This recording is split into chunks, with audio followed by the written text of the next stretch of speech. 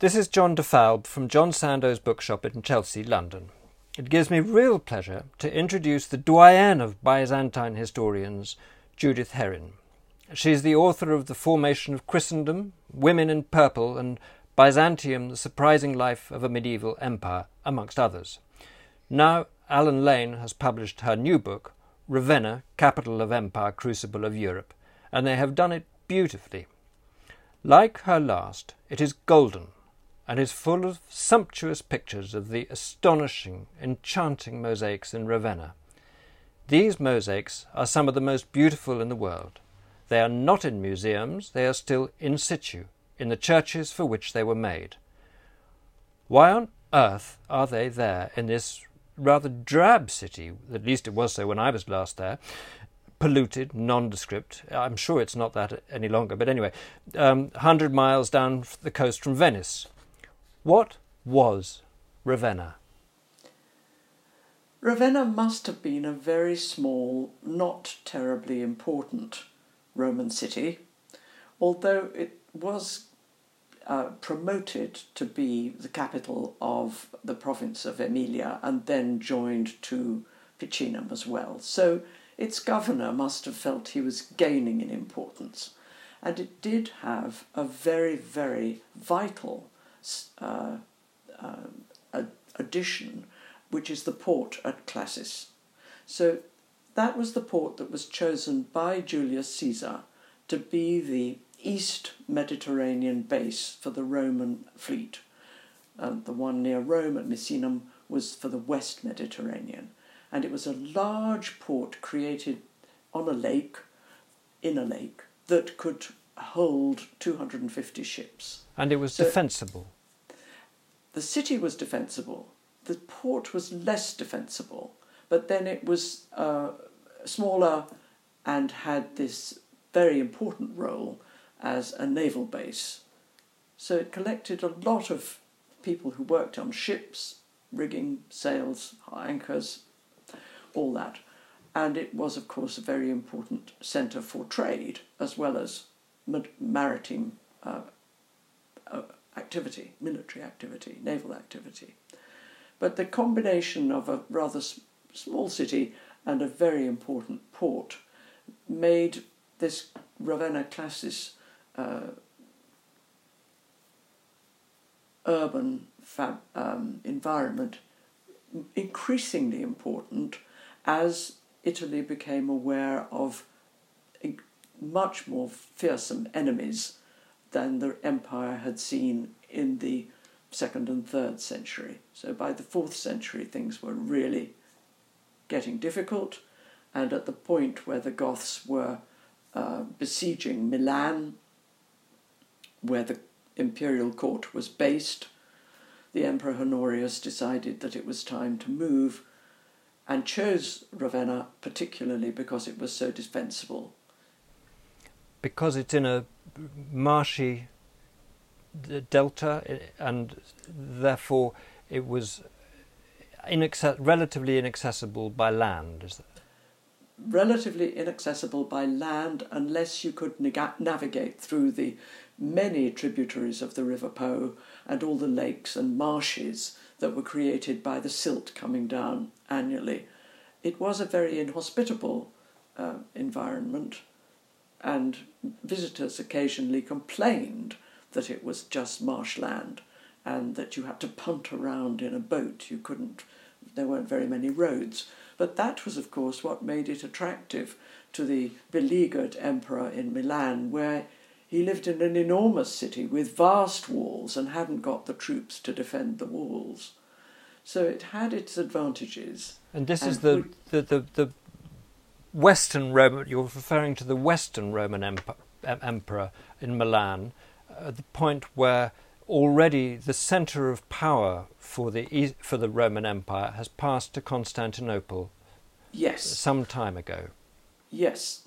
I think the people in the West never really recognised this fact. They considered themselves Roman emperors of the old-fashioned sort. But the Theodosius I had effectively divided the Roman Empire, which he ruled as one unit, into two halves so that his two sons could inherit equal shares. And this did not make them friendly and cooperative. It just provoked rivalry. But Constantinople was not just the newer foundation, more dynamic, growing faster, attracting all the people who want to be near the court. That was the serious imperial court, rather than the court of Honorius in Milan, which was smaller, which was less important, which had less international contacts. By the time that they transferred then to Ravenna, it's not long before some real drama starts happening in Ravenna with Galla Placidia, and which of course is the name that people associate with the mosaics in Ravenna. And she's very early in the story of Ravenna, I think. Yes, indeed. She really put her mark on the city through her buildings. But in addition to the buildings which retain, the mausoleum which retains her name, although she was not buried in it, that building survives, and the other major church that survives is that of San Giovanni Evangelista, although it was terribly destroyed in World War II and has been reconstructed. But it is the basis of a mid-5th century basilica church, vast and very impressive, whereas the mausoleum is tiny and exquisitely decorated. Well, of course, the whole of all of her churches would have been mosaicked. Everything would have been brilliantly decorated, but these are the two which we have, and San Giovanni has none of its original decoration. And her emergence into, well, for want of a better word, power, had a considerable amount of drama attached to that. Her association with the Goths is so interesting in the way you present it in the book, and quite unexpected to me. Well, it is a very extraordinary story. It's not clear how she was taken prisoner by the Goths when they were besieging Rome in 410. This is the moment when Roman history, when the Roman Empire comes to an end for people like St. Augustine. The disaster of disasters that the great capital city of the world has fallen to the barbarians. We know it wasn't the end of the Roman Empire, but Augustine thought it was. And she was captured and taken prisoner, and of course was a very, very valued and important prisoner, because the Goths figured that they could keep her as a hostage for many bargains that were to be struck. So, but they didn't realise, I don't think they thought, or that she thought, she would spend 4 years travelling with the Goths up and down Italy and then into Gaul, and then being forced to marry their king, and then having a son who was named Theodosius after his paternal grandfather and given a very Roman sort of advent, but sadly died as a baby and was buried. So her association with the Goths was quite extraordinary, but it did give her a sense of how these people lived and how much they longed to be like the Romans and as good as the Romans. And they were very Romanized. And they were Christian. They were Christians. They had been converted to Christianity in the 4th century by their bishop Ulfila. But at the time, the version of Christianity that was in fashion and was supported by the emperors in Constantinople was that defined by the deacon Arius, who was later condemned as a heretic.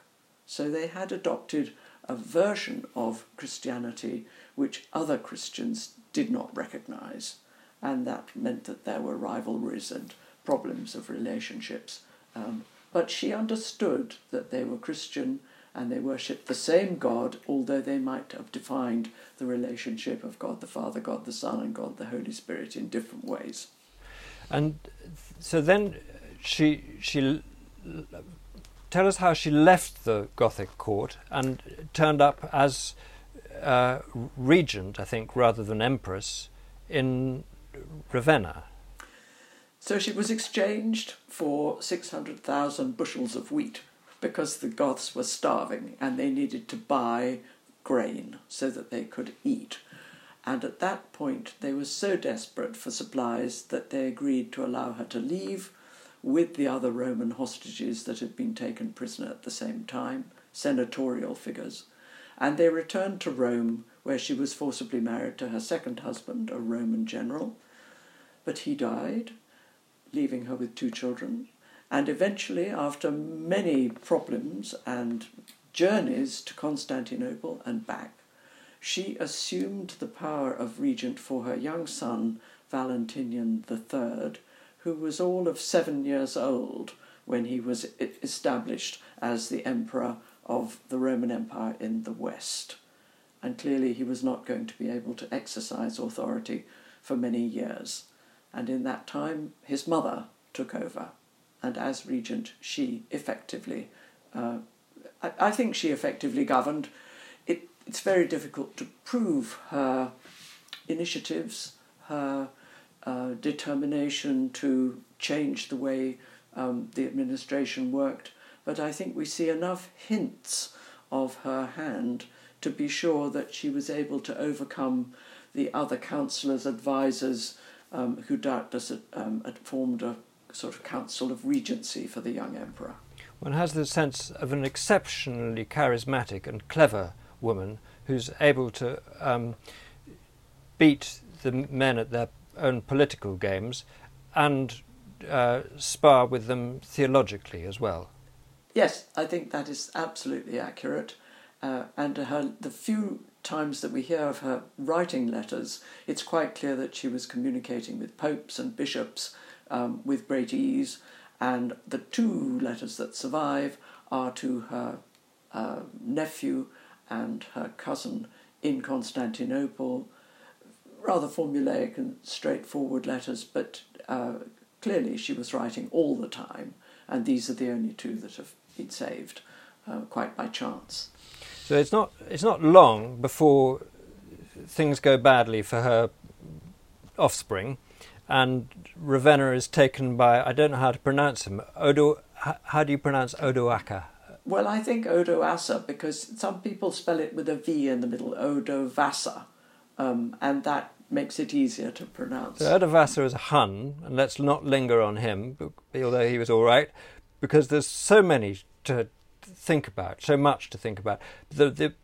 And the next important character, and deeply important to Ravenna, and more than Ravenna, clearly, is Theodoric. Who was Theodoric?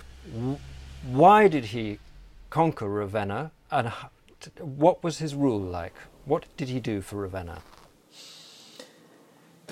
And what date are we by this stage? Yes, so he must have been born in about in the 560s, in somewhere in the Balkans.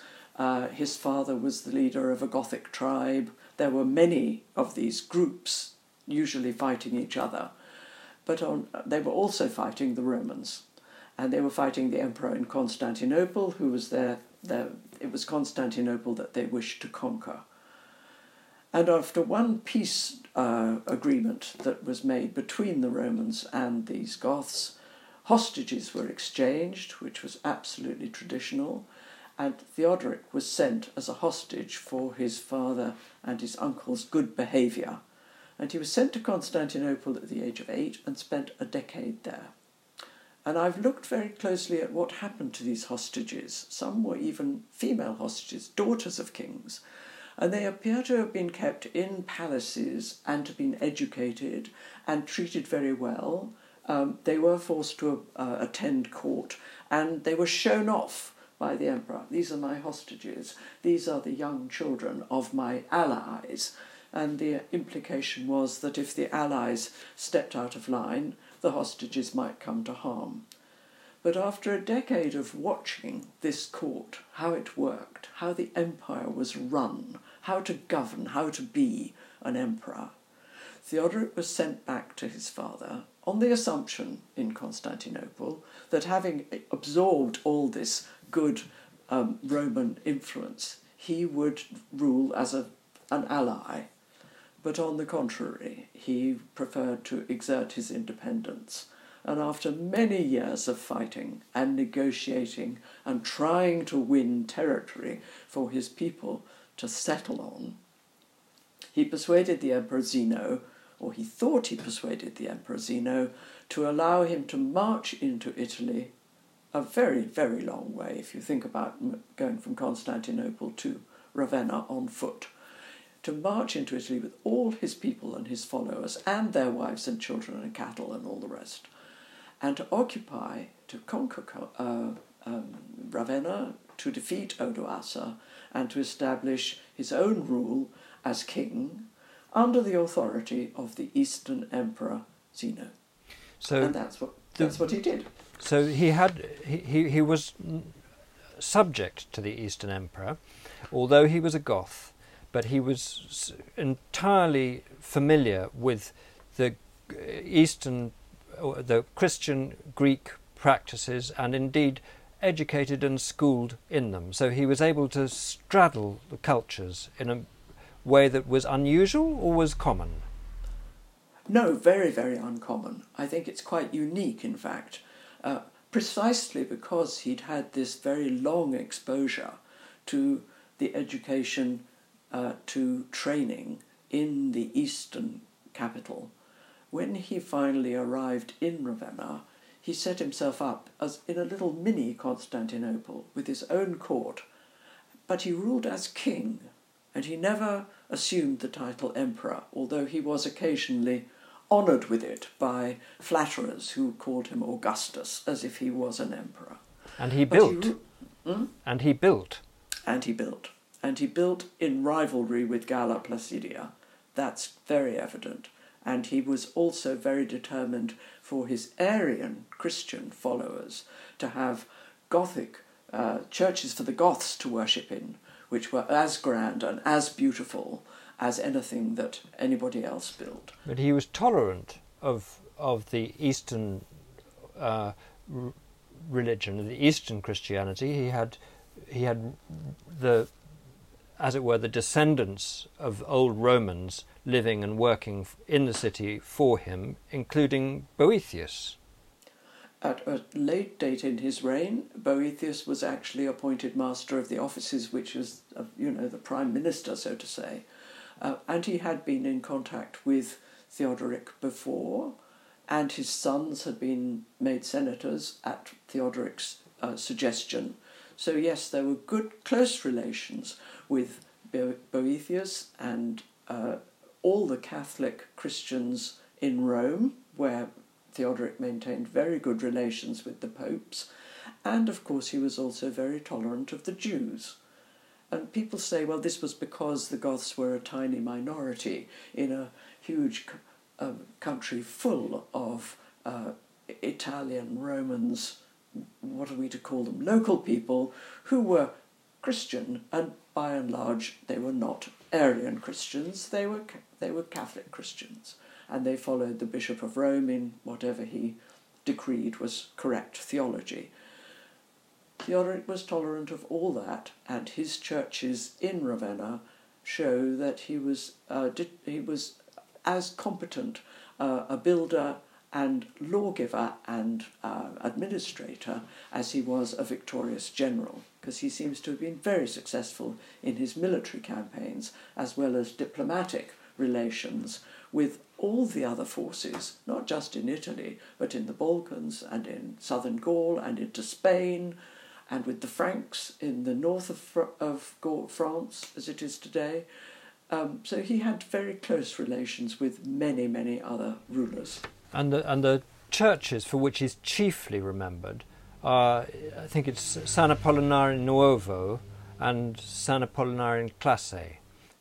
No, San Apollinare Nuovo is the name now given to the church that he founded as his palace church. Oh, sorry. Right next door to his palace, and it was dedicated to Christ in its original form.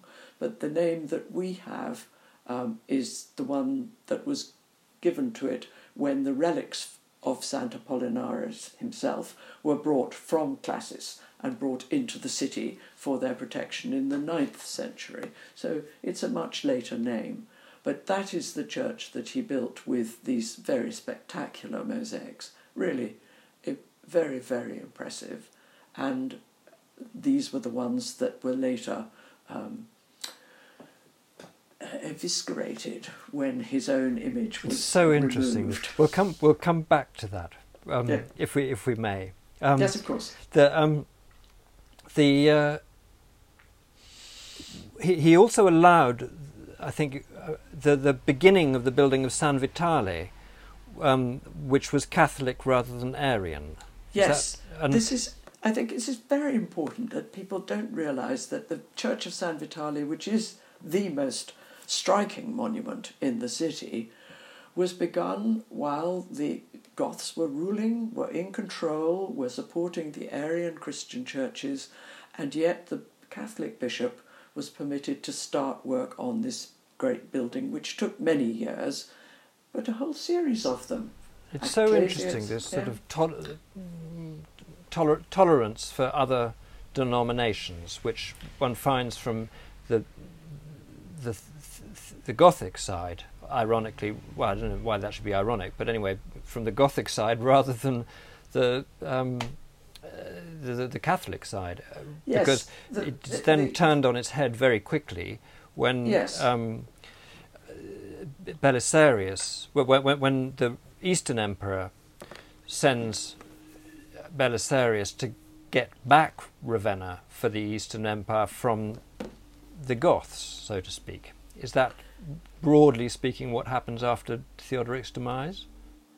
Yes, there's a very sad problem that his daughter, his only surviving child, Amalasuintha, had been married to a Goth from Spain who would have been a very good son-in-law to Theodoric, but he died. And their child, a young boy, was again set up as a youthful king with advisors and with his mother again in the role of regent. But she found it almost impossible to unite the Goths and the local Italo-Romans. It was a very, very hard road for her to sow, and she was, in effect, she was murdered by her cousin, who took over. And Justinian, the emperor in Constantinople, was furious, and he used her murder as a pretext to say we must return Italy to imperial control, and eventually Belisarius succeeded in 540. But it was a long, long business, and of course it wasn't over in 540.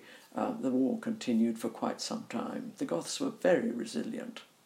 And so when the imperial forces had come back into the Eastern imperial forces had regained Ravenna, they then built completed San Vitale. Yes. And they did, under Justinian and Theodora, there is this extraordinary business with the mosaics, which is still there to be seen and which is so vividly reproduced in your book. Will you just allude to that? They are extraordinary, and one of the reasons why I felt obliged to explore the city and its history was that really nobody explains why there should be pictures of the emperor and empress in Constantinople on the walls and in the main apse of this very important church. Clearly, there may have been a notion that the rulers of Constantinople had to be thanked for sending these imperial forces to reassert Catholic control in the city. But even so, they are the most spectacular depictions of a ruler with his guard and the bishop beside him, and the empress in her full regalia with her ladies-in-waiting and priests opposite. I mean, they are very spectacular. And I think there must be more than just a thank offering to these distant figures who never went to Ravenna, who hardly ever left Constantinople.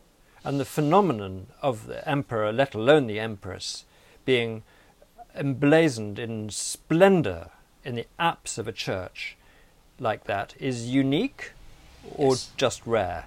No, unique. Not to be found in Constantinople, even in the most important buildings built by Justinian and Theodora. No emperor or empress in Hagia Sophia, or in their other monuments, their other churches, or in any of the other churches, as far as we know, that they built and they financed. Now, we don't think they financed the one in Ravenna because there is a local banker who put up a lot of the money, and the bishops also had great resources, which they poured into this very extraordinary building.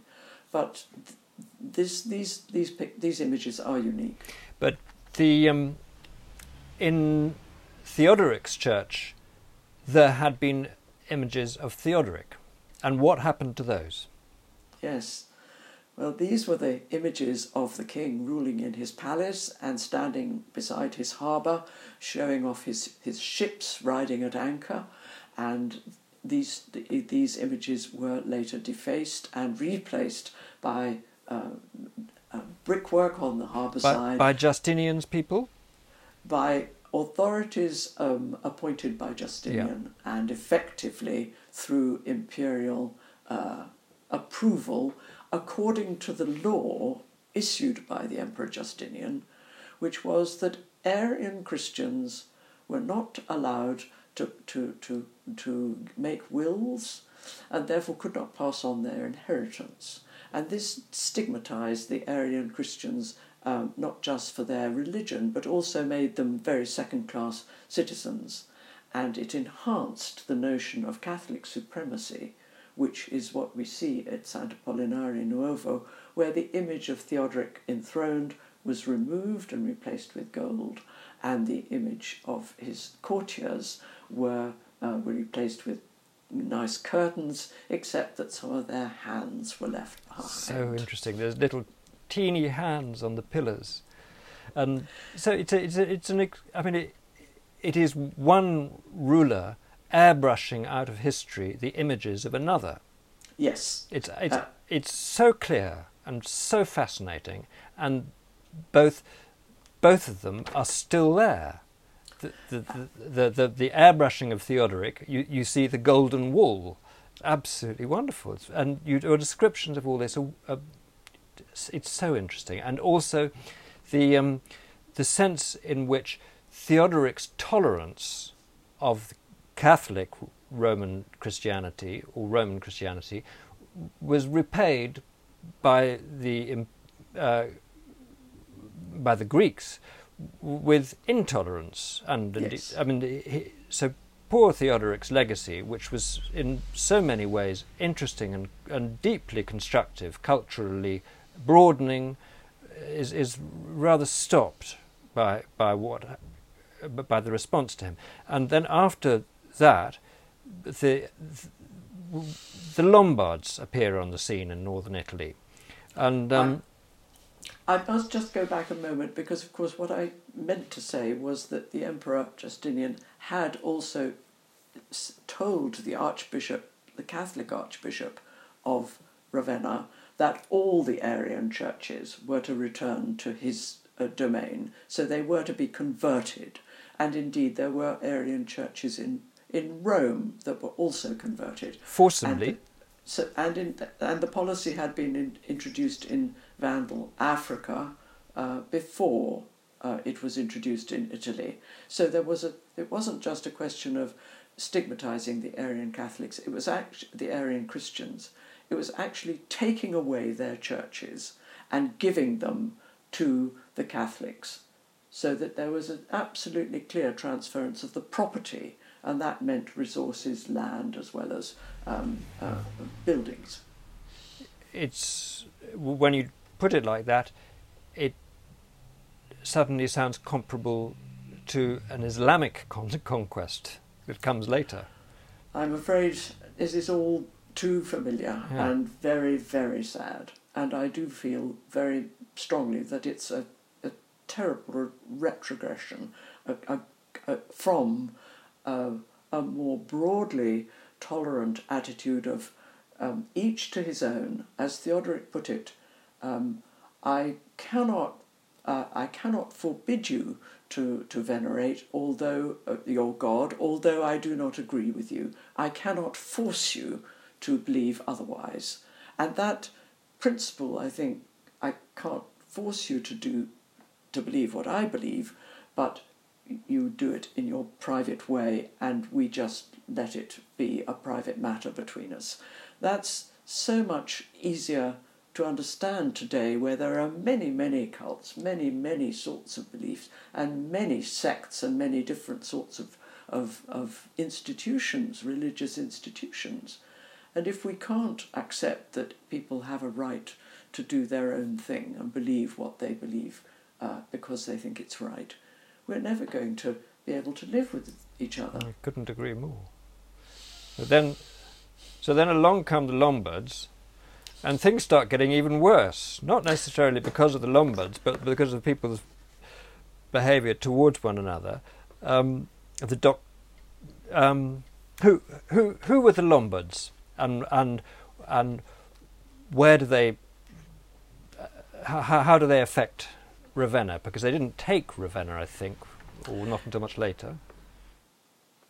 The Lombards were another tribal people who seem to have originated somewhere up in Denmark, perhaps around the northern Baltic, and who had again been pushed further west and south by other tribes, and eventually found a homeland to the north of the Alps, to the eastern Alps, in parts of southern Hungary. But they too looked over they knew what was over the mountains. They worked as mercenaries, and they hired themselves to the Roman army when the Romans found that they needed extra troops. And this use of mercenary troops had been one of the causes of the decline of empire from the very beginning. It was a weakness.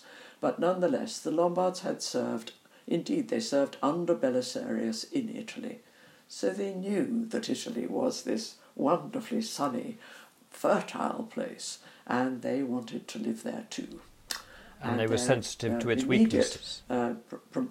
Provocation was a quarrel with the Avars, yet another tribal people, and instead of fighting to the death, they decided to move on, and they moved over the Julian Alps into northeastern Italy, and they went straight to Milan and down the west side of Italy. So they occupied Milan and Genoa and the area north of the Po, and that was the region that they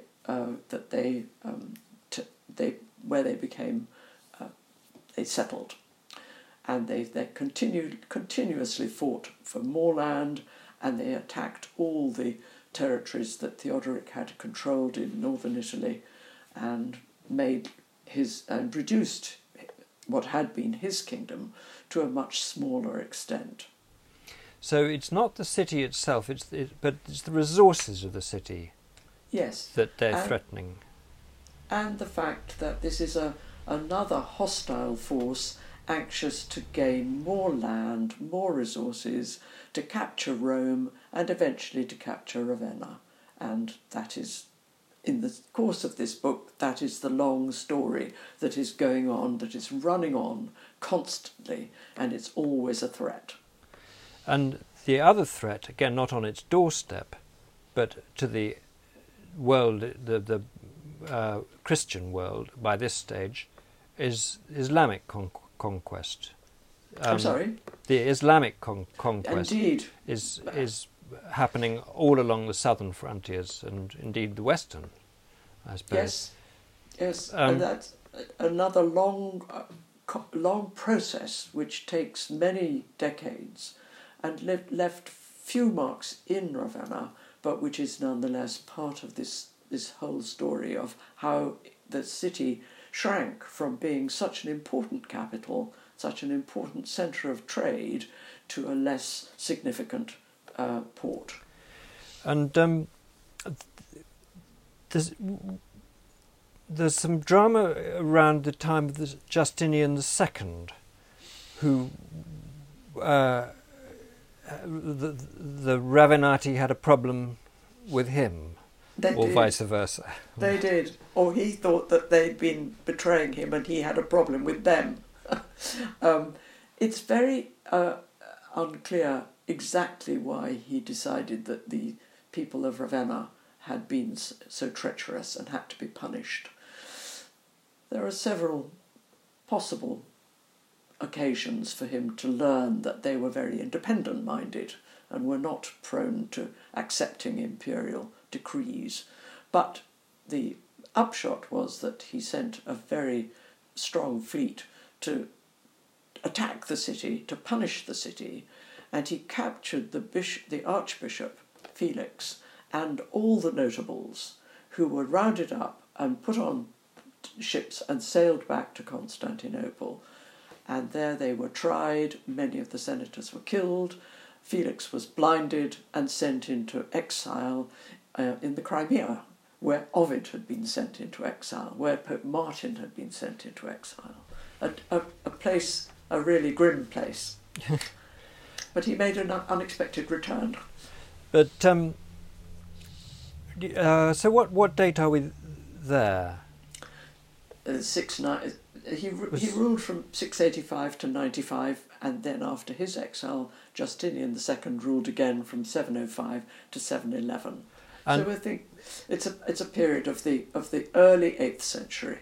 And then, quite soon after that, the Muslims besiege Constantinople. Yes.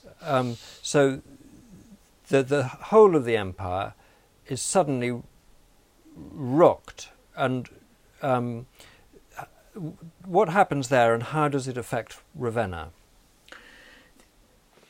The very successful plans to besiege Constantinople, not the first time, but this combined naval and military operation that occurred in 715 was a very important turning point. The Muslims were absolutely determined to capture the city and to make it their capital.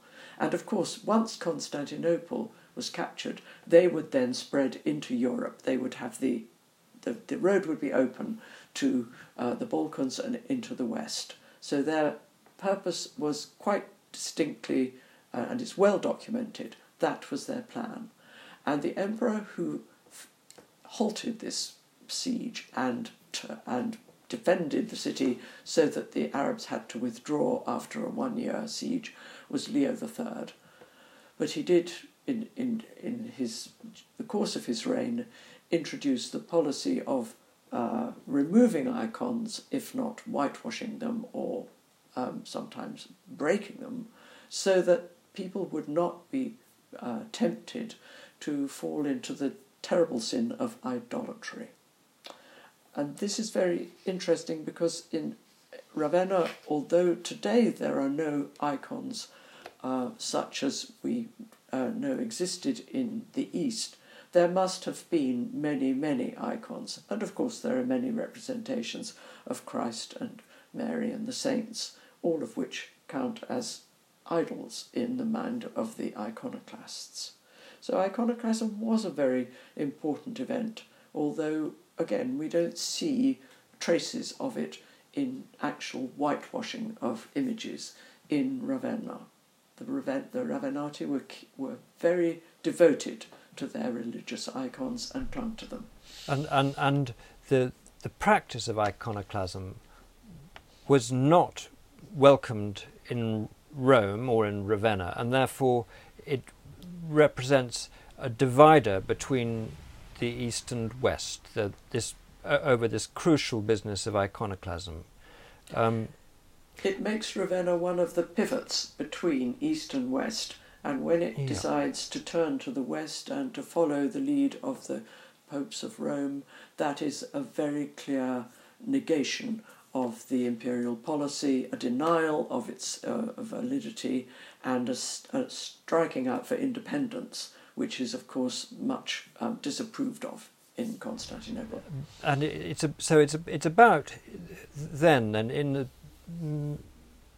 sort of 730s or round about then, 720s, that there is this, that Ravenna starts moving its orientation towards its own territory or its own hinterland, Rome, and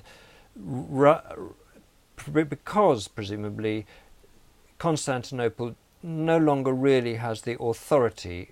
It has the moral authority, but not the force to bring it into its orbit. Is that? Yes, that's pretty much it. I think the other issue, which is not at all clear, is that normally the authorities in Constantinople sent an imperial governor to govern the area of Ravenna and its outlying parts. This was called the Exarchate and under the Exarch. And normally the Exarchs they returned to Constantinople after a period of serving as Exarch in Ravenna.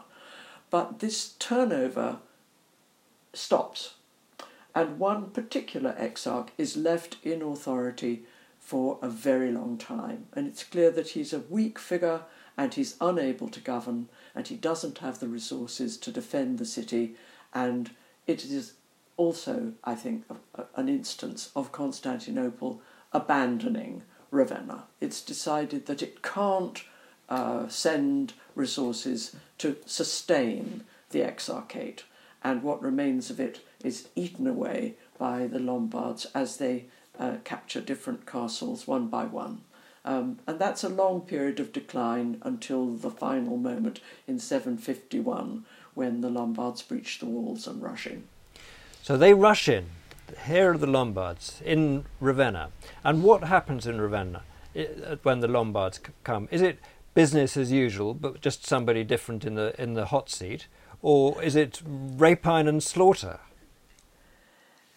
There is very little evidence that there was any disruption. It's quite extraordinary. It must have been a violent takeover, but no records indicate that people were killed. The bishop apparently came to terms with King Aistulf, and the king moved into the palace and started issuing his decrees and lived as the exarchs and the kings before him had lived in the old imperial palace of Ravenna, beautifully decorated, still standing probably in large areas of the city centre. Vast palace, huge.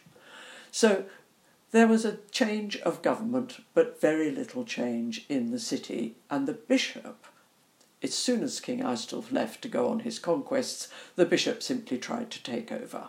And I think we there find a very interesting point, which is that the notables of the city insisted that the clergy appoint a layman, a nobleman, as their bishop.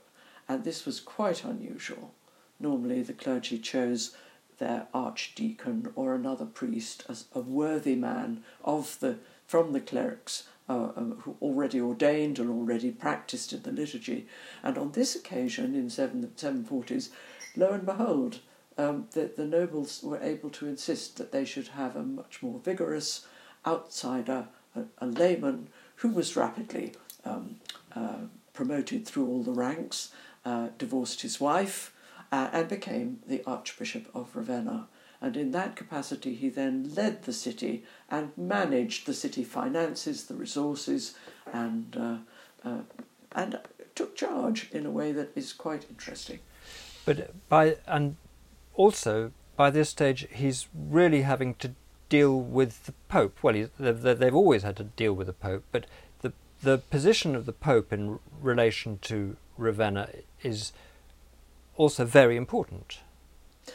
Very important, and absolutely one of the highest rivalry.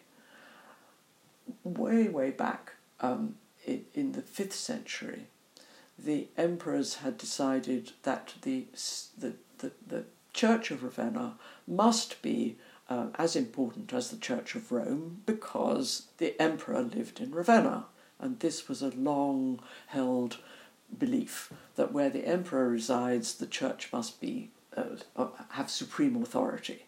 So the Bishop of Ravenna was promoted, and he got lots of subordinate bishops under him, but the emperor did not make him the equal of the Bishop of Rome. Probably could never have done that. He said that the Bishop of Ravenna must remain subordinate to the Bishop of Rome. And this rankled through all the centuries, was another long-running rivalry.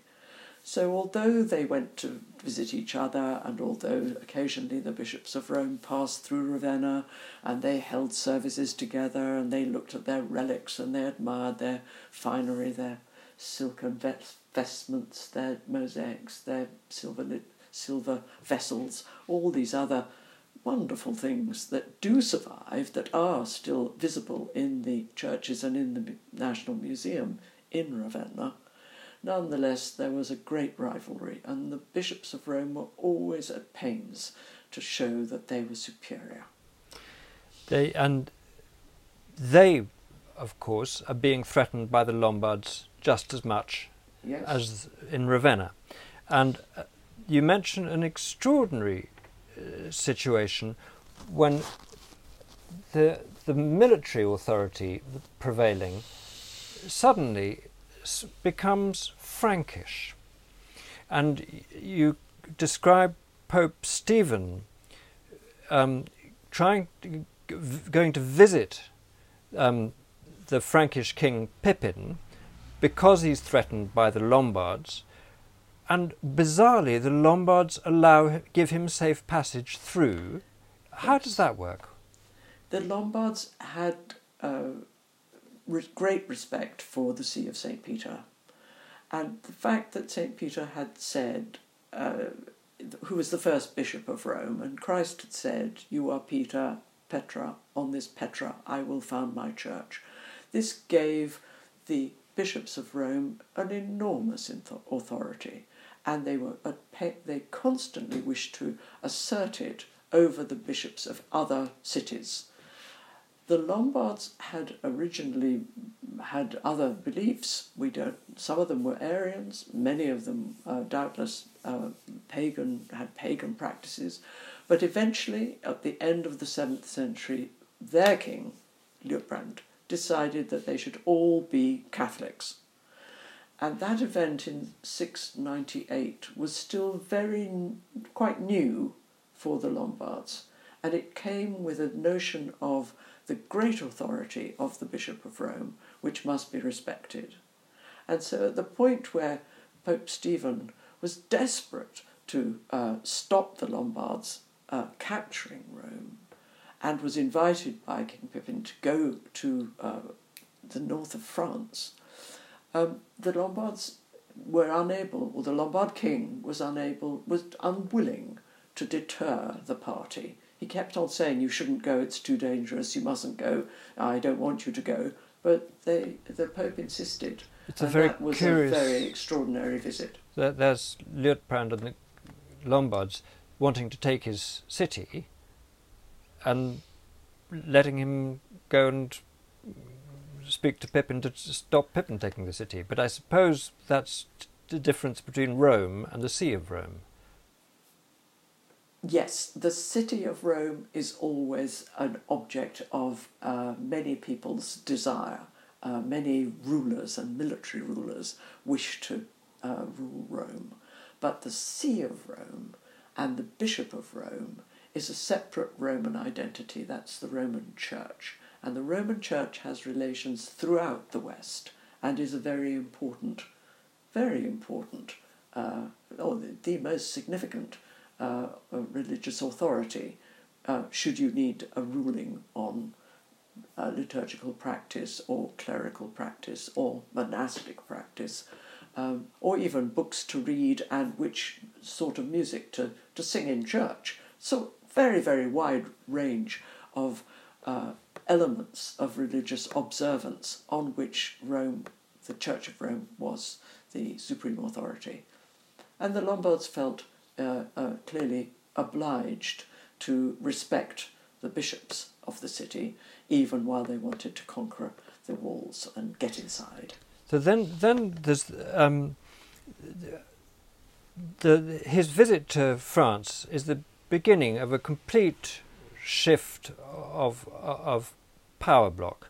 That Constantinople may try to get back Ravenna and Exarchate, but they have no power, and the Frankish king sticks to his alliance with the Pope, but he plays off Ravenna and Rome against one another in some way?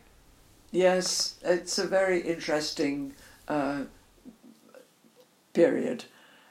Clearly, the Roman see, the Pope Stephen II, makes a very interesting bargain. He strikes a very interesting bargain with King Pippin. He will recognise Pippin and his children as the ruling family. They are the dynasty that rules in Francia.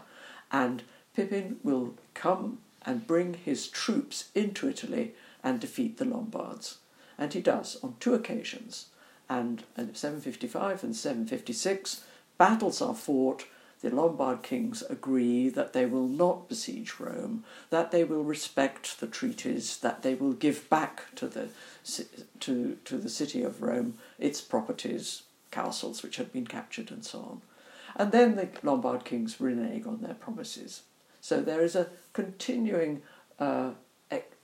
extension of rivalry over properties and territories in Italy, including Ravenna, until the time of Pippin's son Charles, we know as Charlemagne, who campaigns in Italy several times in order to defeat the Lombards and in order to impose his control. But he can see that the Bishop of Ravenna is something of an ally and more useful to him as an ally than as an enemy of Rome. And so he's interested in what Ravenna can do for Charles, and the 3 visits that he makes there, I think must have impressed him enormously, with this dense concentration of fantastic buildings decorated in the most amazing style, more concentrated than you see in Rome at the same time. Rome is still full of a lot of pagan buildings. They're being converted. There are mosaic churches, but in Ravenna he also saw the mosaic of Justinian. It's so interesting, this coming full circle. And I feel, and also the mosaics of the statue of Theodoric, the mounted statue of Theodoric, very large, which was obviously a converted Roman equestrian statue, but nonetheless labelled as the statue of King Theodoric. And he wanted to be an emperor like Justinian, and he took away the statue of Theodoric and set it up in front of his palace in Aachen. So, along with all the columns and the marbles and the other things that he wanted to build a very splendid capital city in northern Germany, he wanted to have Theodoric's statue too. So by the time that Charlemagne's authority, so to speak, gathers Rome and Ravenna into his orbit, Byzantium is finished in Italy, or do they still have some sort of nominal authority? Byzantium is by no means finished in Italy, because the south, that is the area below Naples, down to the boot and the heel of Italy and across to Sicily, remain under Byzantine imperial control. And indeed, southern Italy, for centuries, there's a very strong Byzantine influence. Sicily was conquered by the Arabs in the 9th century, a long, slow conquest. But southern Italy resisted, and in those areas, Greek was spoken even into the 20th century, and Greek monasteries and Byzantine-style churches and mosaics and coinage, for example. The emperors of southern Italy, of Benevento, minted beautiful gold coins, very much on the pattern of the Byzantine coins. So there was a very strong and very important influence in southern Italy, which was renewed and refreshed right through till the 11th century when the Normans arrived, another tribal people from the north wanting to live in the sunny south. But Constantinople kept its very strong connections with southern Italy. But by the time Charlemagne's crowned in Rome in 800, Ravenna is in his orbit from that point. Yes. And within not very long, Venice starts appearing as a maritime power, and Ravenna is silting up and defunct. Yes. It's that's another slow declining element of the port of Classis, which does not survive to become a very vibrant trading centre. And it's the people first at Comacchio to the north, and then further north from the island of Torcello to the settlements that become Venice in the early 9th century, and that they take over as the great traders. We've talked about the arc of the history, there's the story of Ravenna, but turning more specifically to your book in a way, I mean, it is all part of your book, but you sew this complex material together in short chapters, making thematic connections, which you did in your previous book, the more general Byzantium book. But for example, you have chapters on living in 5th or 6th or 7th century Ravenna, where you focus on a particular kind of records. And I wondered if you would be able to talk for a moment about the nature of the records you were looking at, because the material you've gathered seems so abstruse in many ways. What's it like trying to make a portrait of how people lived in Ravenna? What are you using? It's the most difficult thing imaginable, because you think, what did they wear? What did they eat? How did they survive in this marshy atmosphere where the story was that when you go hunting, when the Ravenati go hunting, they get into their punts and boat around, and presumably they went to sort of fish and to shoot birds and rabbits on other islands. But I think it really was it was a difficult life, and yet the wills that survive in the archive of the city, which were written on papyrus, record the sort of colourful clothing that they liked. Elite people, rich people, liked to wear silk and linen. Now, these are not your average woolen clothing that any person who keeps a sheep or a goat can make. They're rather sophisticated, and then they like to wear red and green, and you get descriptions of multicoloured shirts, which are a part of an inheritance that a young boy is going to get when he grows up. So there must have been people who had a great sense of style, and they imported silks from the East and wanted to wear these very special, beautifully coloured materials. But what form are these? How are you finding these things out? You're going to the records office. You're saying, "Can you give me the wills for the years 600 to 620 today, please?" And they're in what language? They're in about 25 different languages, or. If only. There are no records. The papyri that were written in Ravenna are now scattered throughout the world in different museums. But thanks to a great Danish scholar, we have an edition, and we have a collection. There's not that many, but they are very, very interesting, mainly because they are acts of transmission of property, mainly between parents and their children, or families and the church, and they are gifts and lists of property that's going to be inherited, and they give a description of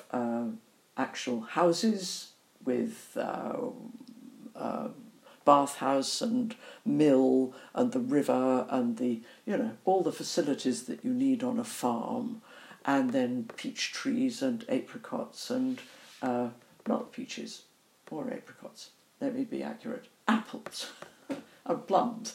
But actual nut trees are named, are labelled. So these long lists of property give you a sense of what the resources of these agricultural people and the houses they lived in. And then there are all the records of the witnesses who witness these documents. And usually there have to be half a dozen, and they are there with their titles, their names and their titles, and sometimes their occupations. And some of them write in Latin, and some of them write in Gothic, and some of them write in Greek, and some of them make a cross.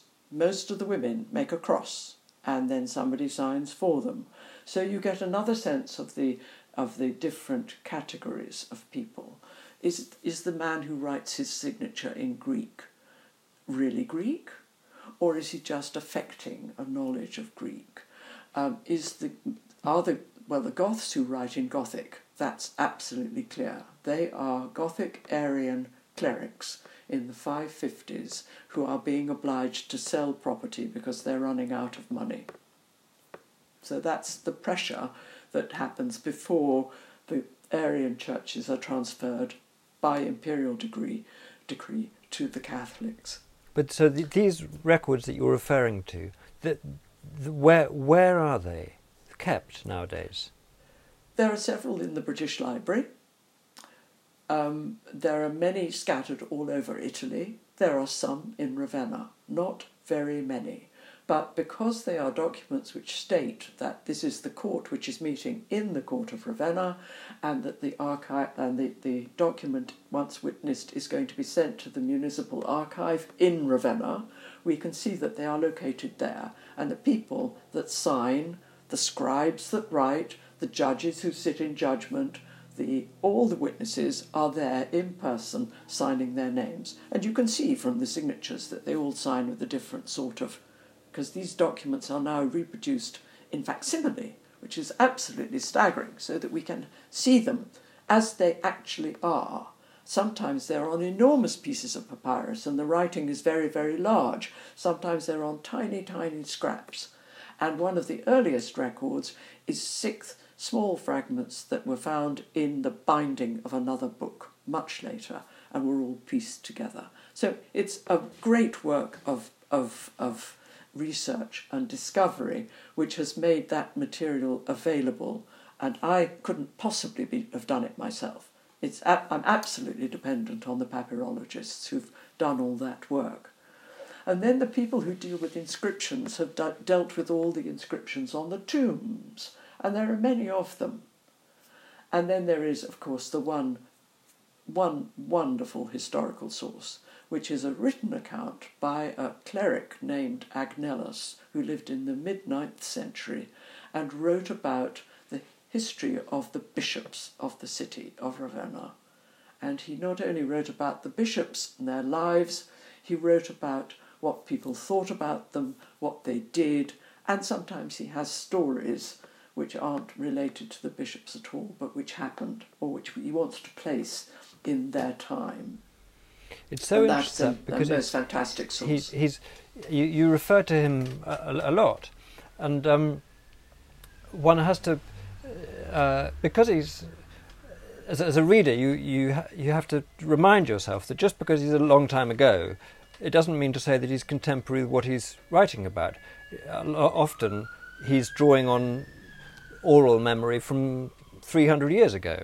Yes, that's very clear. And when he describes the things that he can see, like inscriptions, he's very, very good at writing down inscriptions that, for example, dedications of churches. This church was built by Bishop X in the year X, and he writes them down accurately, and he seems to have gone and looked very carefully. And when he says, there is an inscription but I cannot read it, you must believe that that is his situation. He's writing in the 840s, and these buildings were put up in the 6th century. Hardly surprising he can't read it. perhaps some of the mosaics have fallen out, or it's just the whole building has been shaken by an earthquake and is all half destroyed. It's very impressive what he did. He was an antiquarian. He really enjoyed looking at these buildings and looking at the images that he saw. And he's the person who tells that there were icons. Right. It's the way in which you stitch together the. I mean, I asked slightly leading questions about the sources. That they obviously are so multiple, but you have stitched them together into this amazing narrative and portrait of a city, which you present at the end as being a very significant cultural. You used the word earlier, pivot between both East and West, and also, in a way, between the classical period and also the medieval period.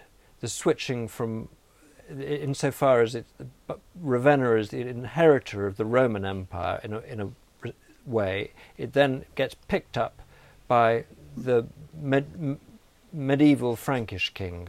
Yes. So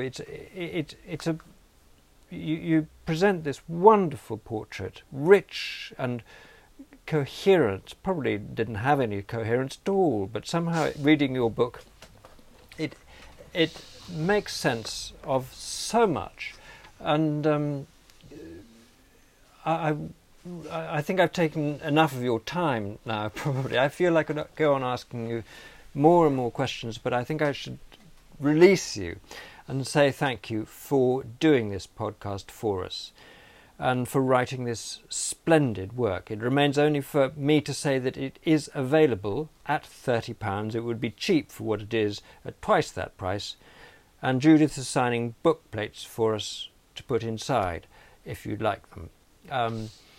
So do contact us if you'd like a copy, and meanwhile, thank you very much indeed.